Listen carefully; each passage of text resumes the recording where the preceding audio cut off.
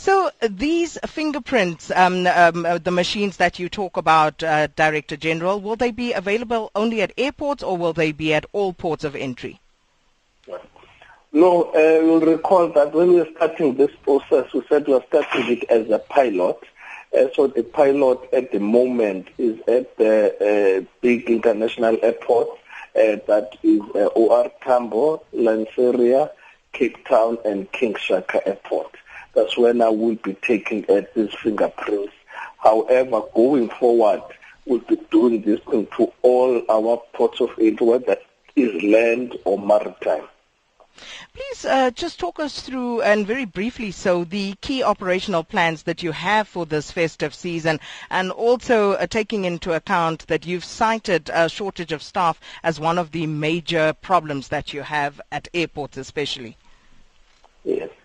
No, usually at OR Tambo, we don't add staff during this time, though we're not at right levels before getting out the cut of the filling of the post.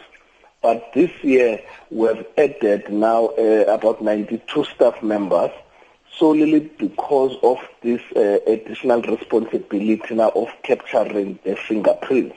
So we have tried to add on the normal shift which we normally have, that at least between 6 and 11 in the morning, we'll make sure that all the counters are fully people then, because it's when that the flights which are coming, they are in the peak period in the morning.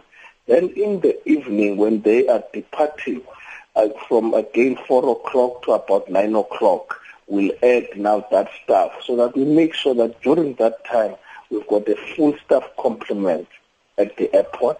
Then the other airports, what we have done, in particular now the land ports, we have extended at the time, because remember other ports are operating for 8 hours, others at 12. So now the big land ports, we also now change them into 24 hours. So once we have done that, we also have to add a capacity in those ports. So that's how we'll be working on this.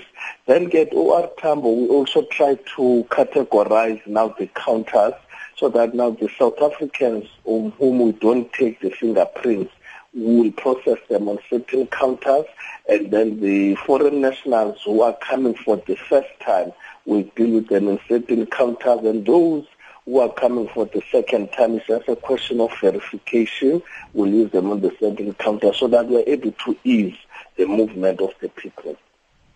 Thank you so much for that, Mr. Mkhuseli Apleni, who is the Director General at the Department of Home Affairs.